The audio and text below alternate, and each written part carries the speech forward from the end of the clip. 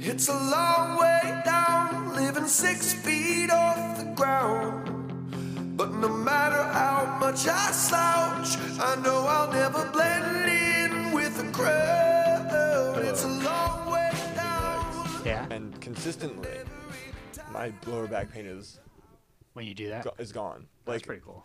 But I still have the shoulder pain. She's like, it sounds like because of how tall you are, you do that because I'm a side sleeper. Yeah, me too. So Same shit. I like curl, and she's like, that's a lot of stress right here.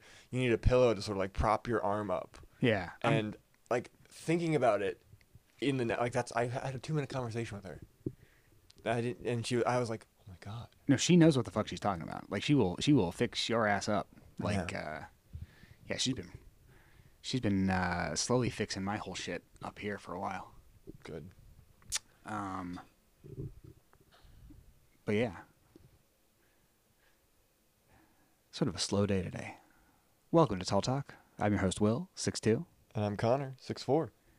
And today we're and this is the podcast for people with back problems, lower back problems, upper back problems, all back problems. Yeah, most of them front back problems I find are tall people, but you know, it's the tyranny of the 5'8". We've been over this. I feel like, but today Connor has he's coming in hot. I'm doing another list, guys. No, he's got. I wish that were more of a joke than it is. Yeah. But no, like today Connor has a real topic, a topical topic, and well, here's the thing. I was worried that he's real hot about it. We weren't going to get. I was afraid we were going to miss the opportunity to talk about it before it was old news. And it keeps. It keeps going. It keeps going. No, this podcast is going to be front loaded to make sure that that we address it in a timely fashion. Yeah. So HBOMax was recently purchased by Discovery. Yes, and is a purchase, not a merger. Yes. As some have reported. Yes. And that is most evident. That is most evident by the fact that they are just removing content that they themselves own. Yeah. Yeah. Like, and I think, like this has been a developing story because initially they were just axing content that was not yet released from the slate. They were just saying, we're just not going to release it for the tax break. But now it appears that they are in fact removing shit that had already existed for, I guess, further tax breaks. No, so they don't have to pay residuals. Is that, but okay. At least that's what the creators of these shows think. Well, no, I mean, okay, yes, that is the end result, but that can't be. To me, it's hard to believe that is the central premise because you're only paying out residuals if you are making money. So like I could understand. Like I understand that is what. Like the frustration, as I understand it, with the creatives is not that. Is that this stuff is being taken off the market rather than just like they could sell it to somebody else or they could put it somewhere else. But basically, like it's that there is no chance of residuals from henceforth. Yeah. But that can't be the reason. But avoiding residuals can't be the reason Discovery is taking them down. You see what I'm saying? I do. Again, I'm with you. I'm reading this secondhand from a lot of I got you. Like personal accounts of creators that I've seen on Twitter. Yeah. And that's specifically what I wanted to talk about because I got really incensed about this in over the weekend when and I actually have to look up. I'm into an incensed Connor. I have to look up the name of the show because I know there's 2 shows that I know got just removed. They're both animated. Mm-hmm. One of them is more geared toward kids. It's called Infinity Train. Yeah. I've always wanted to check it out, and now I can't. Is it okay? What? What do you mean? Well, I was just going to say anything that I see articles about being removed from online is instantly added to certain databases I may be aware of. Okay. So if you want to see Infinity Train, let me know. That's the thing. There were people, I think like one of the writers literally like tweeted out, here's a Google Drive link to anyone who wants it. This is everything that I have about the show. And people were commenting like, oh, it's lawless right now. They don't give a shit. Yeah, wow. Yeah. That's a big move. Yeah. From the showrunner. Wow. I don't think it was a showrunner. I think it was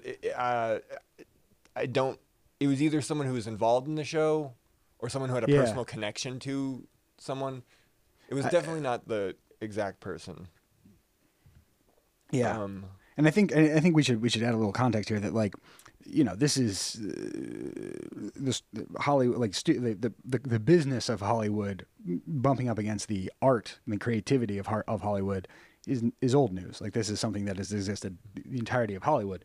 What is specific here is that there are a number of projects that were in the process of being completed or were complete that were supposed to be released that are not being released because there's essentially a special window in which Discovery can just say all this stuff is not working from the previous era, and by getting rid of it, they can get the full budgets back as a tax break rather than having to spend any money on marketing or something like that. Yeah, they did it with a very large budget movie. But the point here is that, like, generally there's a long history of things getting shelved or put on, like put somewhere else. Sold. Or sold to, like, to DVD back when that was a market, or to streaming as it is now.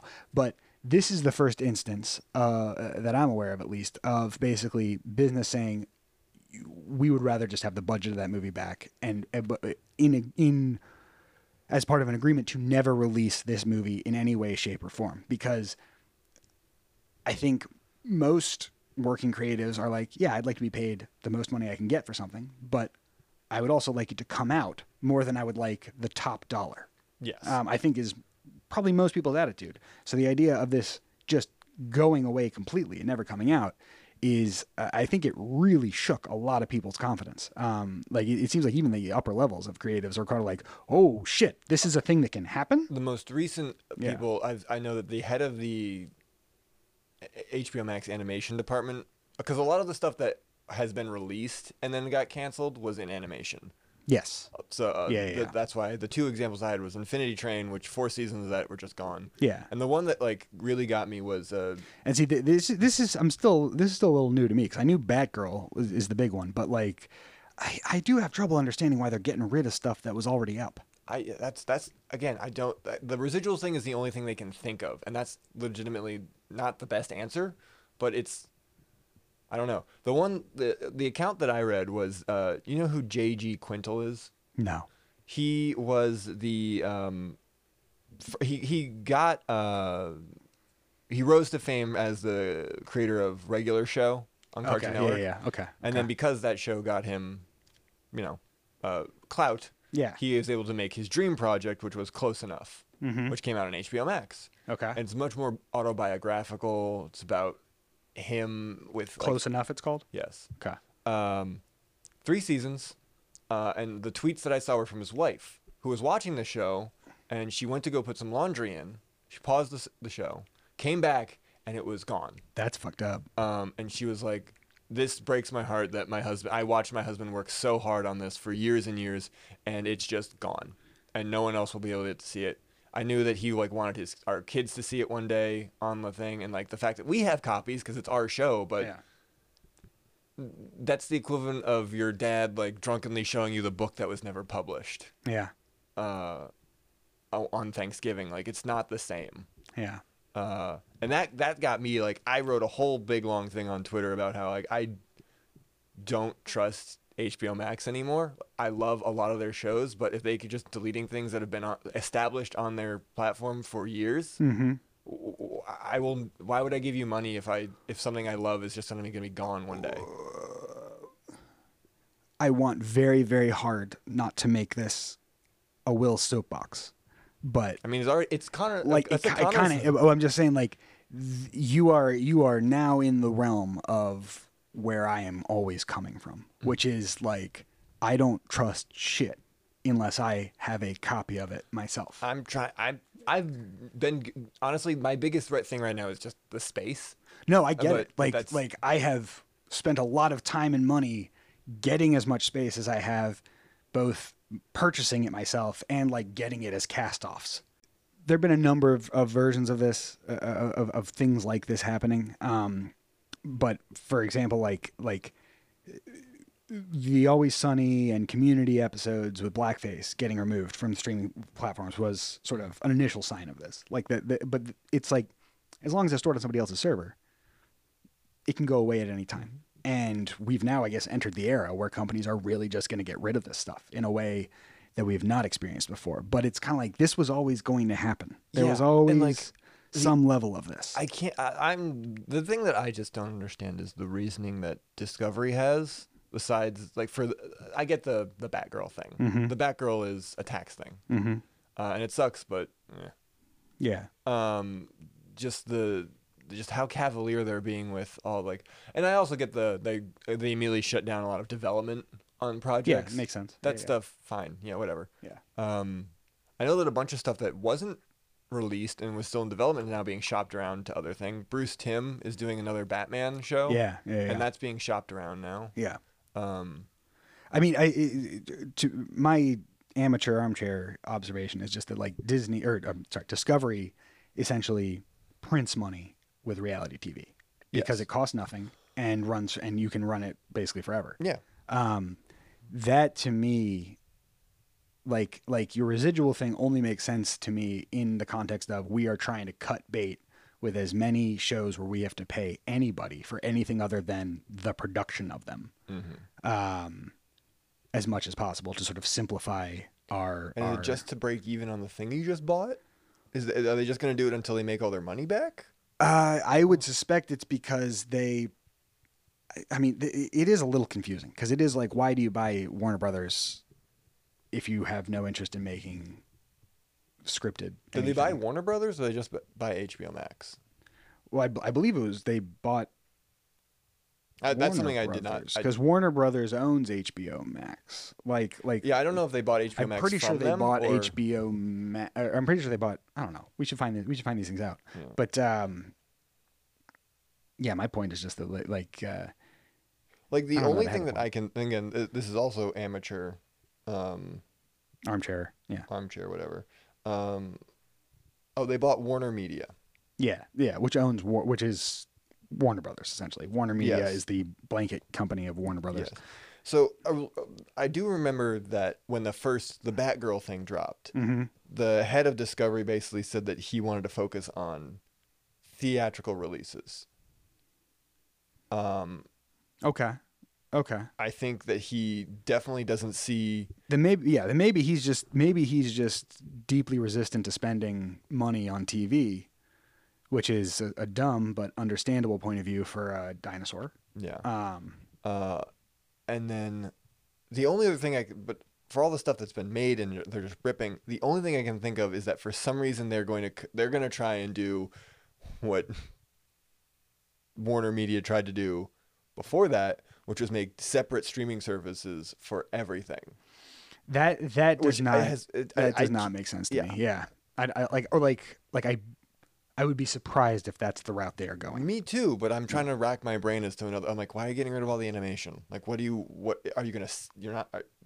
I mean, I think in a lot of ways, like what they may be trying to move towards too is becoming licensors rather than production centric thing. Like they might be entering an area where they're just trying to get as much IP as possible that they can then license out. So they can, because I mean, that is the business currently, is how much IP do you own? Yeah. And because with Batgirl, they could license out, to somebody else to make a show or somebody else to make an animated series or something like that. I mean, the guy who runs Discovery, his background is essentially reduced to the bare minimum. And then, I mean, it's all these guys, but it is reduced to the bare minimum and then profit. And to me, Warner Media, I think they have two things of value, which is one, the archive of film, of already completed stuff that they've sort of got that is classic and big, and two, IP. Like they've got all of DC Comics among other things, and Harry Potter. Yeah, like they got some big ones. Wait, in Harry Potter Universal? Or is Universal part of it? Universal has the Harry Potter land, but they're not the movies, are they? Huh? They're not? I thought they were the movies. No, Warner Brothers is where all the movies were released through. Huh. All right, cool. Shows what I know. But yeah, that's a this is I mean, I will say myself, like it is we're upsetting to watch this happen. It's upsetting. Particularly right after Netflix. That's the part that is That's two major companies that have sort of gone in this direction almost simultaneously. And so you kind of got to wonder, like, what are the forces that are driving this? Yeah, what do they like, know? Is that, I mean, do they know anything? Or is this sort of like... A reactionary? Is it reactionary? Or is this, I mean, like, streaming has been essentially an arms race about trying to maneuver who's making the money out of it. It constantly feels like they are just yanking the rug out from under creators, which I guess is their whole fucking point.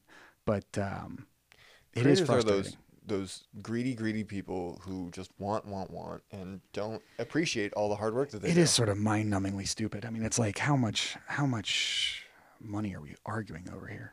Like, I don't know. I remember David Simon wrote a pretty incredible blog post about packaging years ago that I've probably mentioned to you multiple times. I've read it. Because I love it. Yeah. And it just, I mean, he begins by saying this is about an embarrassment of riches, and he is right. And it is odd that, well, I mean, no, it's not odd. It is there are many industries right now where essentially the foundation is being hollowed out because the people who know what they're doing are retiring, and their people who are being hired are not being hired at the rate to retain them, nor having the training that they need to sort of go into to become the journeyman of their industry. I mean, this is true in trucking. This is true in IT. This is true in, I guess, like the creative arts. We're now understanding. I mean, television is a fucking wasteland right now. I mean, it is a wasteland. Yeah. The fact that animation in particular. Yeah. Animation, and the fact that anything's getting made right now at all is shocking. And honestly, I wouldn't be surprised if by the end of it, ironically, the things that survive are like the studios, ABC, who just sort of have been trucking along, not really changing their business model. No, I see what you're saying. Like, you think we might get back to a big five kind of situation? Yeah, where everything else basically just collapse under their own. I think you're not wrong. I think that we may experience a strong contraction in the coming years, but it almost has to happen because it's a bubble that's been waiting to pop for a very long time. Yeah, it's like, I mean, there can only be so many fucking streaming services, because it's like, the point was convenience. The point was not to pay endlessly forever, and it is. Oh God, it's all a nightmare. It's so frustrating because it's like I feel like we're watching the industry we both want to be in just die in front of us, which is reasonable. But it's caught in a bear trap and is either it's simultaneously starving to death and trying to gnaw its own leg off. Trying to figure out the next thing. The problem is, it's like, what frightens me is that we're sort of at a point where it's like the next thing is going to necessarily involve technology. And by necessarily involving technology, it's like, movies require technology, but it's like a projector. You can carry the projector from town to town. Like, everybody can watch the movie. Everybody can go to a theater for 5 cents and see the movie. Like, when you start talking about like VR or something like that, we are going to a very individualized experience. It's going to require individualized equipment. I don't remember who it was, but do you remember the guy who? There was a vision of the guy who created like the idea of a movie theater. Yeah. He wanted VR. Yeah. He wanted people to sit next to each other and like put their faces up against a thing and watch it next to the person. He did not want a massive screen. Yeah. He wanted individual, like, it was essentially like, what are those shadow? Yeah. Things? Wow. I know what like the kinescope. Kinescope. You just shove your face into that next to the guy, and you could watch whatever you wanted. You didn't have to watch the same thing. You could watch whatever you like. You paid a nickel, and you chose from one of like 8 things, and you sat down and you watched that because sound didn't matter. There wasn't any sound back then. Yeah. Well, I guess I would argue. I think that sort of film becomes what it is when it happens in a theater, because it is sort of, there is a communal aspect of sharing that is as much important. As we all rag on the fucking Nicole Kidman opening of the AMC. I'm here for the Nicole Kidman thing, and I'm here for the fucking Tom Cruise thing. Like, fucking save my movie theaters, boomers. But the Nicole Kidman thing, like, her whole deal is like movies transport us places, and they do it like together. Yeah. And I'm like, as much as it strikes a chord of just like that togetherness is a thing, which is ironic because the guy who wanted movie theaters hated that idea. Yeah, well, the guy who invented GIFs wants them to be called GIFs. So like the guy who invents stuff is not the guy. Okay. All right. Like generally it's the second I'll guy. remember that when I invent something. Yeah, you don't get to pick. What is it? Death of the author? Death of the author. No, yeah, totally death of the author. Like death of the author 1000%. There is no author. There is only art. Yeah, man. I don't know. I'm in a dark mood about this. I got to be honest. I thought that this would be some sort of like catharsis, a little bit more catharsis, yeah. but there's no resolution. No, of this. because there again, like that's. I think I wanted to end it on like. My thought was, but we're in the middle of this, so we don't really know where the end train is going. I can maybe end this in sort of positive fashion. Maybe we'll be dead by tomorrow. Yeah, maybe we'll be dead by tomorrow. No, but like I mean, I've been saying for I think to you for at least a few years that it feels like the industry as a whole, whatever shape that is. I'm not just saying film industry at this point. I'm saying like sort of like the entertainment industry as a whole has been moving for a while away from the project-centric thing that we've been doing. Like before, it's been sort of like, what's the show, what's the thing, to much more of a straight-up creator-centric thing. Like the world is becoming audience and creator in one small way. And so what I mean is, it is not there. I don't think that we can anymore rely on the comfortable pipeline of there being studio and you get a job as a writer and you are brought up within it and you make your money. I have something for this. Yeah. So there's a TikToker who let me just finish with that. I think that now it is, you will become somebody who's creating their own stuff on your own, and then you will license that. I mean, it's like we're all going to have to become our own mini studios to have any sensibility at all. That is exactly what my point is. Yeah. So I've mentioned him before, Kyle Prue. He has a show called Rabbit on YouTube. Yeah. And he is an author. He made a lot of money. He made money. So with a book series that he wrote when he was like 20. Smart boy. And there's another TikToker who recently spent about $45,000 on a short film. And he is upset that not a lot of people have seen it, and it is not doing as well as he thought. Because again, he's like, I have 21 million TikTok followers. Yeah. Why is no one seeing this? Why am I not? Because they can see you for free, boy. They can't see it for free. Well, I'm saying they can see him for free on TikTok. They can, yeah, but he put it behind a paywall. He put it on his Patreon. And the one thing that I've learned about TikTok is that it is mostly populated by children who have no access to money. And everybody else is just there to endlessly scroll. They're not there to engage. Yeah. So if you have something that we have to go to my link. They didn't come to TikTok to go somewhere else and watch something that's an hour long. Yeah. Like that's not how that works. So he's very upset. He's taking a break from TikTok, whatever the fuck that means. But Kyle Prue, who spent about the same amount of money, he said, on his web series, 6-episode web series, he talked about how he initially had the same plan, which was he was going to put it behind a paywall. And then I think that's never the right way. And then I think at the end, like he had just finished watching the final edit of the episode 3 with a bunch of people who had worked on it, and he sort of like was so proud of it and loved it so much. He was like, I need the most amount of people people to see this. Yeah.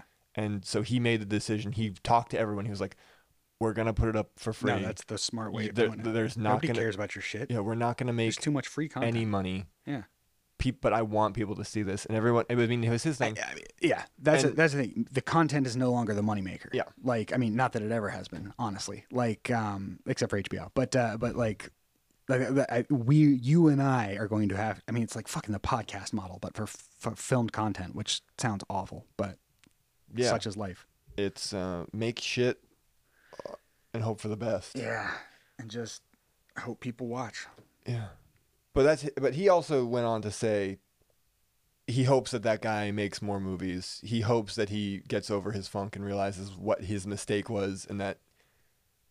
Yeah, I'm with Kyle Prue. I encourage everybody, like, release your shit for free because nobody wants to pay for it. And I don't even know of any professional writer who is like, I would rather somebody not see my stuff than not pay for it. Like everybody I know is like, yeah, I prefer somebody pay for it to watch it. But if they can't pay for it or even just choose not to pay for it, I'd rather they see it than not see it.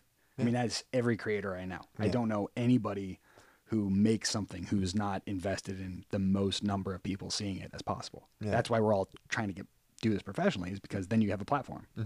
Yeah. I mean, Kyle did also say releasing it for free is on paper the worst financial decision of his life, because it was all of his life savings went into this project, but he would do it again. Yeah. He said, he's right. I need to make things. It is a thing I need to do. It's in my brain, and I'm not going to stop. And I hope that at least for the next one, more people watch it, and maybe if I'm lucky, people will give me some money to make it. Yeah. And I think that's the attitude everyone needs to have, because that's the way it's going to go, is you got to do it yourself. Yeah, I think the time of global fame is past. I really do. What did Andy Warhol say? Everyone's going to get their 15 minutes, and now it's now you're going to localize 15 minutes. And that's what I'm saying. Like now you might get 15 minutes with different groups of people at different times. Yeah. No, that's actually a really good way to look at it. It's just a much more segmented and divided market, and it's a lot more about like collecting all the segments that you make sense to and putting them into one big pot as much as possible. And hopefully it's either one big pot that happens all at once and you can live off it, or it's a lot of little pots that go sequentially so you never run out. Or come from money. Always an excellent solution. Yeah. Do that one first. Yeah. And then try the other ones. Yeah. Actually, also, if you come for money, talk to us. Yeah, talk to us. We'll tell you where to put that money. Yeah. Yeah, give me a call. And that's a good place to end it. Yeah, that's a good place to end it. This has been Tall Talk. I'm your host, Will, 6'2". And I'm Connor, 6'4". And that's how the weather is up here.